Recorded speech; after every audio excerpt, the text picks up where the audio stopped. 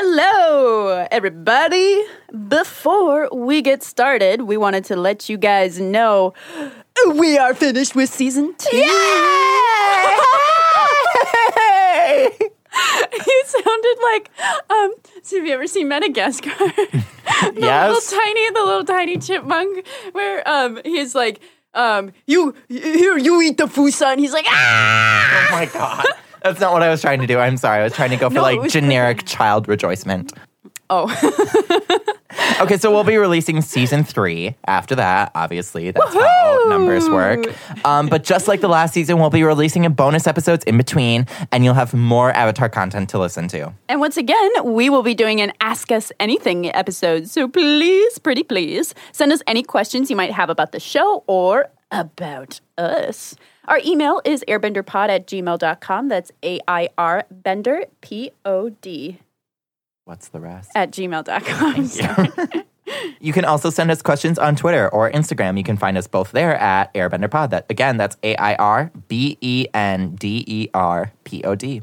Again, please send us any questions you have. We'll cover anything from season 1 because I wasn't a host. And we'll obviously be taking answers from season 2.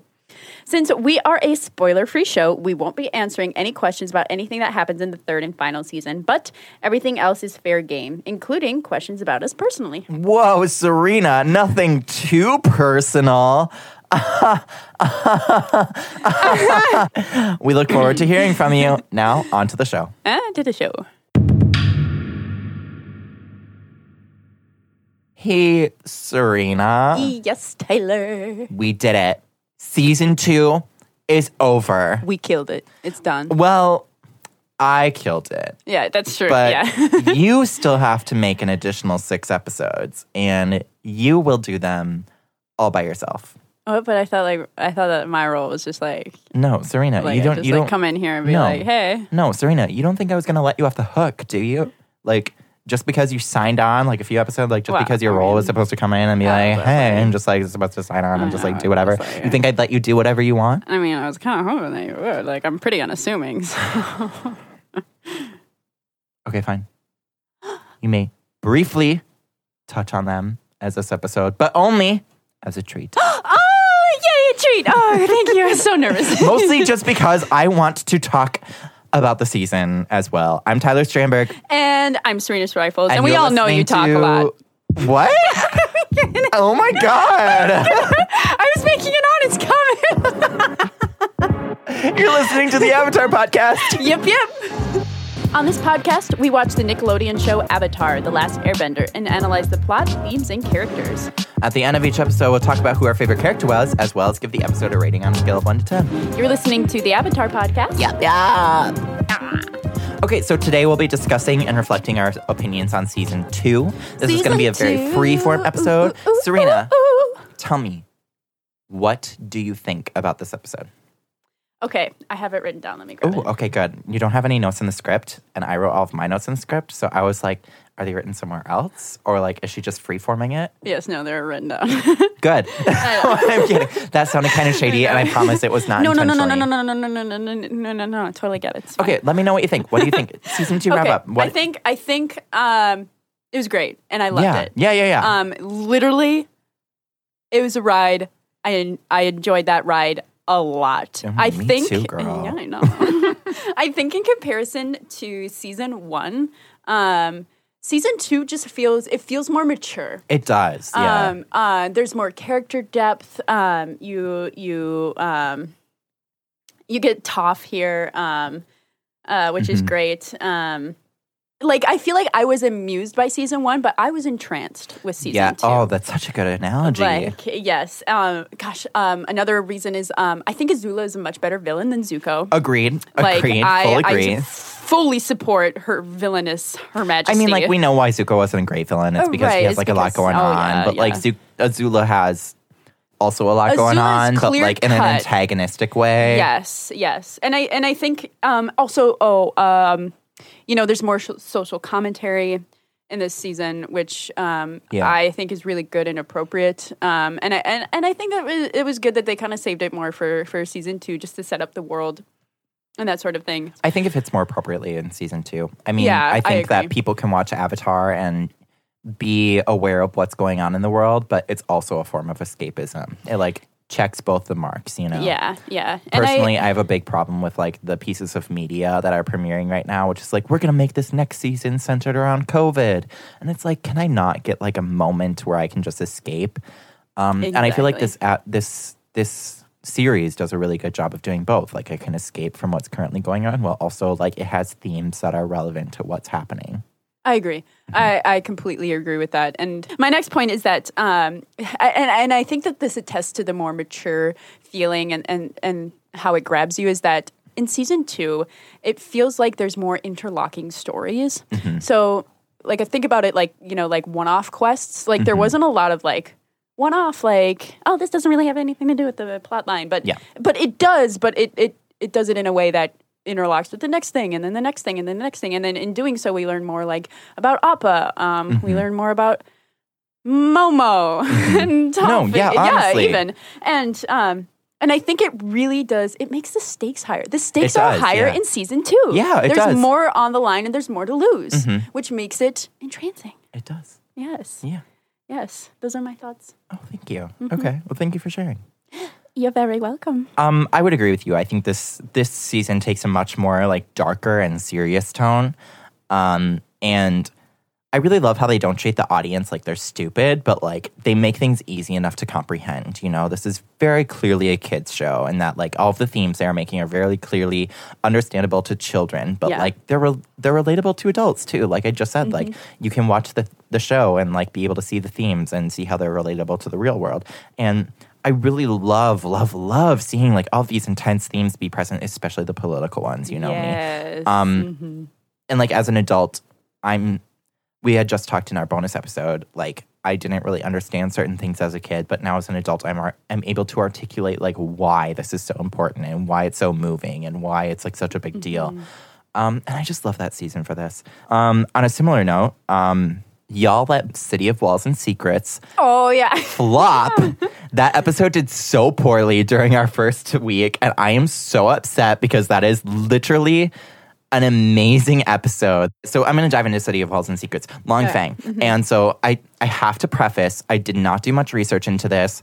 I literally just watched the movie Vice, and I saw a lot of similarities. So the movie Vice is basically about the vice presidency of George W. Bush, and his vice president was Dick Cheney. And Long Fang, operating behind the scenes, is a commentary on Dick Cheney, who was the vice president to George W. Bush, because Dick Cheney took a lot more power as the vice president, and he was able to manipulate George W. Bush into being able to do what he wanted. Again, I'm only taking this information from that movie. So, like, can't confirm that this is true or not. This is just the information that the movie presented itself to me. And it is not known to be fairly accurate. So, take this as you will. But, like, it makes a lot of sense because, like, the series themes were created and crafted. The series was kind of crafted as a response to the Iraq War, and especially during the George W. Bush presidency.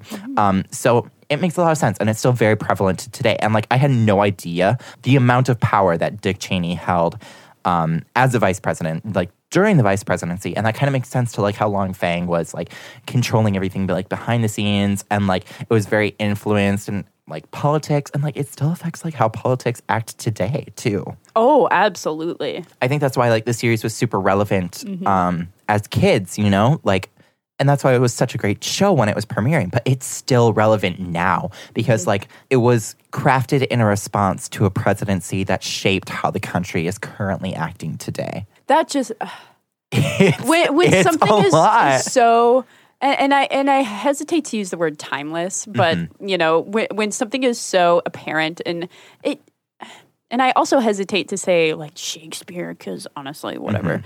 But you know, it was written so well and just so, I don't know. I'm kind of at a loss for words because I do think, honestly, that Avatar: The Last Airbender will go down as a classic piece of media. I do too. Yeah, I think it will forever. I mean, it got its renaissance when it hit Netflix, and I have forever stuck by that this is one of the greatest pieces of media ever created. And yeah, I really think it'll go down like that. You know, sometimes you see a masterpiece and you're just like, that is timeless. I hate to be cliche, but Parasite, the recent Best Picture winner, that is a piece of media where you see it and you're like, that is so timeless. It is so easily relatable to so many different cultures and different societies. And, you know, you will look back on that and you will reflect like that's how the world was like. And I mean, things are classic, timeless masterpieces like that because they really do attest to the human experience. Right. Yeah. And Avatar: The Last Airbender really truly does it. And I think they hitch on that more in season 2, and even more in season 3. I would dare say. We see a lot of themes of power and control of power, and that will always be present. Always. You know, there will always be a struggle of like who's in control, how do they use their power, how do they use it for people versus themselves. You know, and I just think it's so timely and so relevant. It will just go down as a timeless piece of media, even though it was created in a specific response to one time in the world.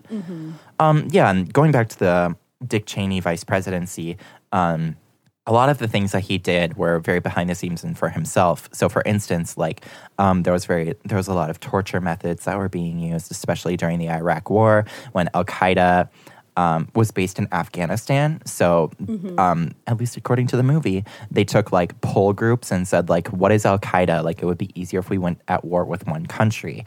And Al Qaeda was based in Afghanistan, so we should have gone to war with Afghanistan. But Dick Cheney was a CEO of an oil company, and there was oil in Iraq that he wanted. So he found a member of Al Qaeda, basically manipulated the media to claim that this member was at large in Iraq, and then went to war at Iraq so that they could take the oil there. Frick. Right? Very behind the scenes, very controlling. And it's like similar to how Long Feng kind of controls power. You know what I mean? That man who I said that they used as a catalyst for the war in Iraq, he was one of the men who created ISIS. Oh. And he was only able to do so with the publicity that the United States gave him. Well, so just butter that bread and lie in it, why don't you, Dick? You know, it is so timely and it's so relevant. And I mean, like, when I was watching this, it's a movie, it's not a documentary. When I was watching this, I was just blown away, not even by, like, the Dick Cheney vice presidency, but by the relations to Avatar and how relevant they were. You know, I saw Dick Cheney using his vice presidency as a way to manipulate and wield power over the president, and I was like, oh my God, that's Long Feng. You know, I wasn't thinking like, oh my God, how could he do that? Blah, blah, blah. I was like, I already experienced this through media that I consumed as a child. So I have like a grasp on this and how it works. Yeah, you know what's at stake. Yeah, exactly. And I know the severity of it. Oh, God, it was so good. Speaking of which, but also things that are very good. Sorry. Not speaking of, but it is speaking which. So are we going to move on to... we are. Which is which? Okay. The score. I'm sorry. The score blew me away this season. The music makes me cry so much. So Jeremy Zuckerberg is the writer of the music for this entire series, and he is so amazing. He does such a great job. I can't even tell you how many times, like, I think of the score by itself, and it just, I know exactly what is happening. I know what's going on. God, I'm crying right now because I'm thinking of the desert scene. Oh, yeah. Like, I'm tearing up, and I just think of, like, when Aang goes on into the Avatar state and Katara grabs him, and it's, like, that theme of the Avatar. But it's, like, a very somber version of it, you know? It makes you feel sad, and that just speaks testaments to how well he can take these themes that are already established and change them to fit a feeling of a certain way. And that's art. That's art right there. Again, that same theme is used at the very end when Aang goes into the Avatar state and he finally gives up Katara, and then he's struck down and she goes to catch him. And I'm like tearing up, because I love that moment. This is one of Jeremy Zuckerberg's very first projects outside of college. So Bryke was in their 20s when they created this show. Michael Dante DiMartino, I think, was like 28 when he created the series, and Brian Konietzko was like 25. And they knew Jeremy Zuckerberg through college. So he was like 23, 24 when he had started working on this show. So I can only assume, and this isn't confirmed, I can only assume he signed on this show without really reading the fine print of the contracts. And basically what it turned out is Nickelodeon holds all of the rights to the Avatar music. So that's why it's hard to find it anywhere. You cannot find the scores on YouTube unless they're like fan recreations. You can't find them on Spotify, anywhere, any music site, because Nickelodeon has them and they won't release them. But when Jeremy Zuckerberg came back to do The Legend of Korra, he knew what he was doing more, and he has all of the rights to those music. That's why they're on Spotify, yada, yada, yada. But this is just, score blows me away. I already said I've cried a few times. I mean, I haven't cried, but like I've definitely started tearing up and choked up a little bit. But I'm such an emotional person. I cried so much during the season. There are so many episodes that just move me a lot. Oh, yeah. I was here. That's it. And that's that. But yeah, City of Walls and Secrets. I am very mad at all of you listeners for just skipping over that. Because it is literally one of the best episodes. And that might be spoilers for our best episodes of the season. But you know what? I don't care. So, Serena, I told you that you're going to have to go through this because you signed on. You know, it was still pretty early in the season, but you got some work to do. All right. So, throw it at me. Give me your rating for the very first episode, The Avatar State. I gave it a 9. I gave it a 9 because I think it really sets up the season well emotionally. Yep. I gave it a 10 for that reason. Yeah, I figured. You know, it really does hint to what all the characters are going to experience coming forward. And it does such a great job at not just like throwing it out there, just like hinting at it, but and not hinting at it too much where it's like, oh wait, I already know what's going to happen. It lays it out in a way where the viewer can constantly look back at it and see where they've gotten to, how they have gotten to this point. Exactly. Yeah. And my favorite character in this episode is Katara. Really? Mine was Azula. Really? Yeah. Ooh, spicy. I loved Azula in this episode. I agree. But I think because she just shows such a range of emotion here. And, she really and depth and compassion and... yes. All right, give me a rating for the second episode, The Cave of Two Lovers. I give it a 10. Yes! Oh my God!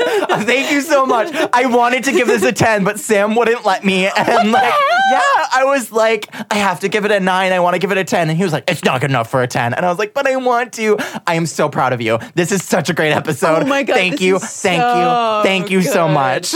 I love this episode so much. Oh, it's so funny. Okay, who's your favorite character? It was Chung.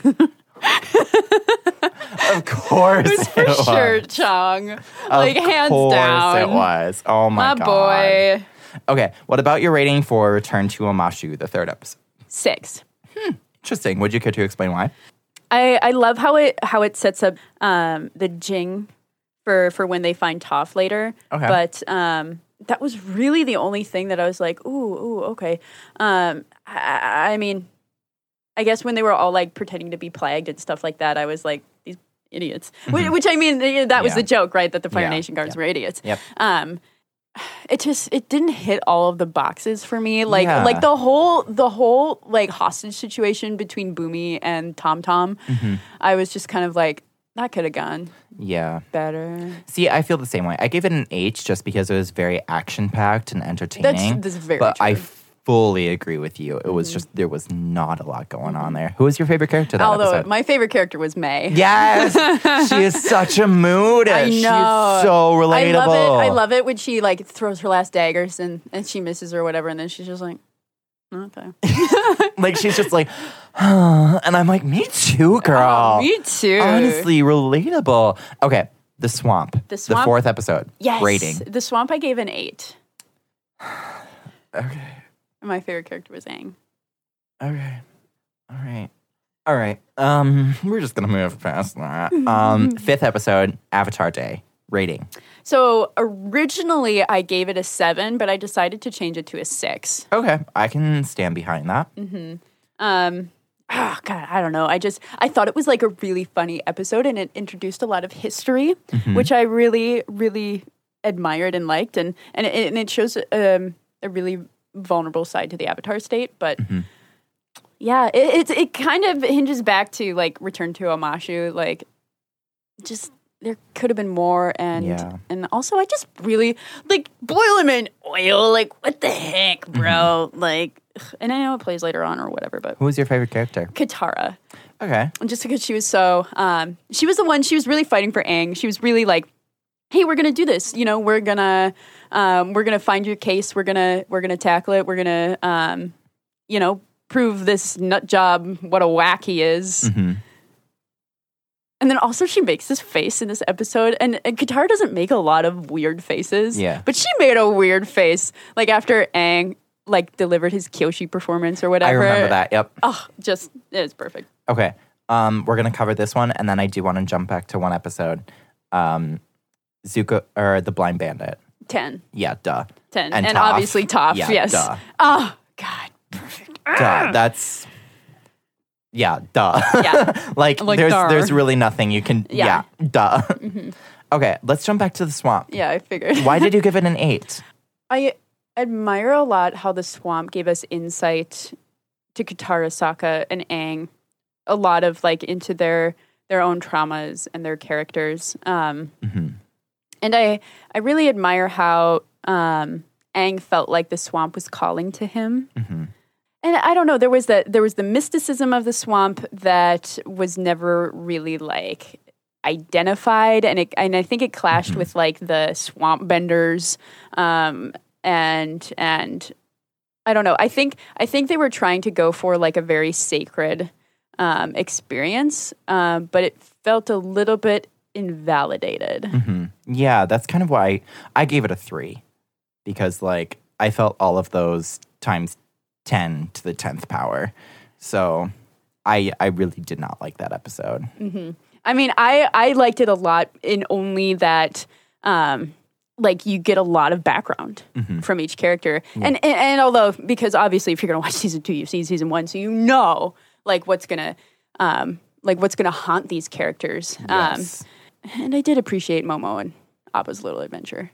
But too. I mean, I think the swamp needed to happen, and it did. I don't think it landed fully, but I think it landed just enough to earn a higher spot on my end, but not enough to be oh my God, this is so integral. Yeah, I understand where you're coming from. I strongly disagree, though. I guess you're looking more on the positive aspect of it.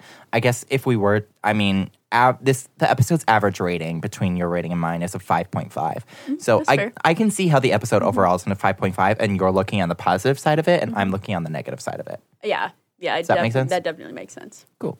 So, finally, would you change any ratings? Yes. So let's see here.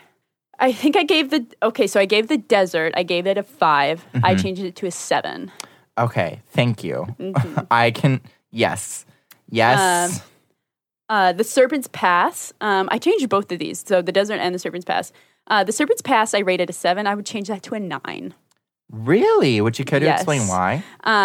There is just something that stuck with me in the action of the Serpent's Pass, in the birth of that baby. I don't know. It's one episode that I keep thinking about, and I was I think it's memorable for me, and so I think it deserves a higher rating. Okay. I also changed Appa's Last Days. I think I gave a 9. I would change that to a 7. Okay. Yeah, I can definitely get behind that as well. That was it. Other than saying that if I were a previous host, I would have given Avatar Day a 7, and I would change it to a 6. Okay, yeah, that makes sense.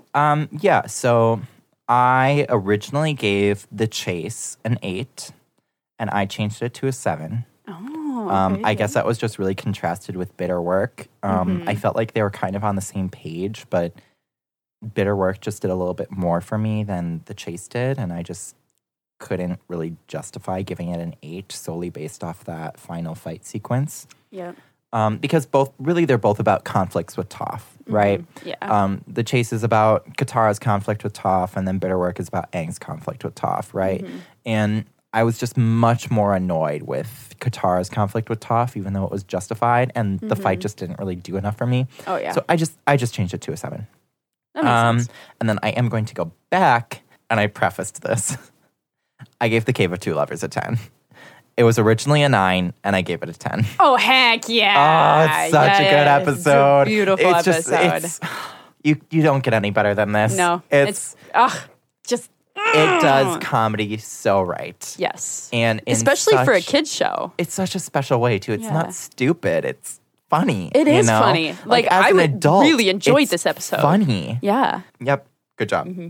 Good job, guys. Great job. Good job, gang. Great job. Serena, here we are at the end of the season, and we're still giving our verdicts. Verdict. Who was your favorite character for the entirety of season 2? So I have a favorite character and then an honorable mention. That makes sense. My overall favorite character. I think I know who it is. It's Toph. My honorable mention is Ty Lee. You continue to surprise me. Of course, my favorite character is going to be Toph. Like, she is the most badass. I love each and every one of her fight scenes. Like, I like, honestly, yeah, she's kind of there for plot convenience sometimes. And like, you know what? That's fine. I just love her. I will tell you, I will never understand Toph stans like you. I just don't get it. I do. Oh my God. I mean, it makes sense. She's been your favorite character so often. That's true. 1, 2, 3, approximately 3 times. So I was very surprised because out of all of your favorite characters, you picked Katara 4 times and Iroh 4 times. So I thought you were going to pick Iroh. Really? Yeah. No, definitely Toph. Makes sense. It makes a lot of sense. It really does. Yeah. Now that I'm saying it out loud and now that you're hearing it. I'm just not happy about it. It's okay. I'll be happy for the both of us. Okay, whatever.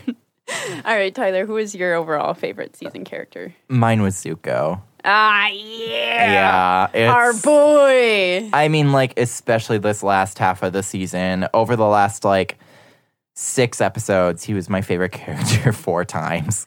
Yep. He's just, he's going through a lot. He's working through it, too. And it's really relatable, and it's I don't know. He goes through a lot of changes in this season, and I think it's very impactful how he deals with those changes. So, right on. I have no qualms with that. Zuko, So, we're going to... Oh, thank you. We are going to go on to our overall rating, and I want to say first, Serena, your average overall rating for this season was 8.25. We do not do decimals, we do not do halves, we just do whole numbers. So your overall rating average would be 8. What would you rate this season? 9. Okay. I think pretty close. I think that's appropriate. Oh yeah. Like one of the qualms that I have though with this season is that is the ending. Is I didn't feel like there was enough of a climax in the Really? Yeah. Well, I mean, compared to season 1, I just don't think it holds up, but I think overall it's way more consistent, so much more mature, very entrancing, in-depth characterizations, just the whole shebang. Yep. Really well written, each and every one for the most part. Yeah. Yeah, I agree. Oh my God. So what was your calculated score? I was going to say, with what you say, not... Okay. My average score is 8.3. Oh my God, ours are really close. Yeah, which that gives us a combined score of 8.275 for the overall season. I gave this season a 10. It is... I say when we give ratings, a 10 is not a perfect episode. A 10 is something that stands above and beyond anything else and makes it special. And that's this season. Yeah.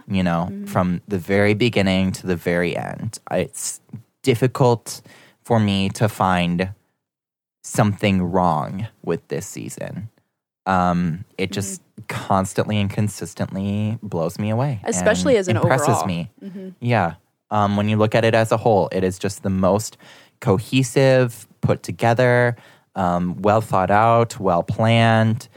It is a very intricate season, and they do so well with it. Everything is weaved together just very, very beautifully. It's so artistic. It really is. It is what it is. It's perfect. That's She's a shiner. I have no words. Well, I mean, we had a whole script of words, but you know what? Shut up. I just had to. It's a wrap up. It's rattle-daddle-do. That's all we have for this episode. A huge thank you goes out to our producer and audio engineer, Aaron Bogan, along with the production company, Son of M Productions, and Annie Galloway, who made our cover art and is our graphic designer. Make sure you guys join us next week. Follow us on Apple Podcasts, Spotify, or wherever you get your podcasts. And please feel free to give us a 5-star review on Apple Podcasts. It helps more people find us. Don't forget to tell a friend about the show or share the show if you like it. Please feel free to reach out to us. Our email is airbenderpod@gmail.com. Or you can follow us on Twitter or Instagram, both at airbenderpod. That's AIR Bender POD. Also, check out our Patreon. Starting at $1 a month, you can get early access to episodes as well as behind-the-scenes content and bonus episodes. You can find us there by searching the Avatar Podcast, Yip Yip, or by using the link in the description of this episode. I'm Tyler Strandberg, the host, creator, and head writer of this show. You can follow me on Twitter or Instagram, both at TylerJohn7. That's TYLERJON and then number 7. And I'm Serena Schreifels, the co-host of the show. You can follow me on Instagram at Serena_Schreifels. That's SERENA_SCHREIFELS. Thanks for tuning in, and we'll see you next week. You betcha. Top 5 best episodes.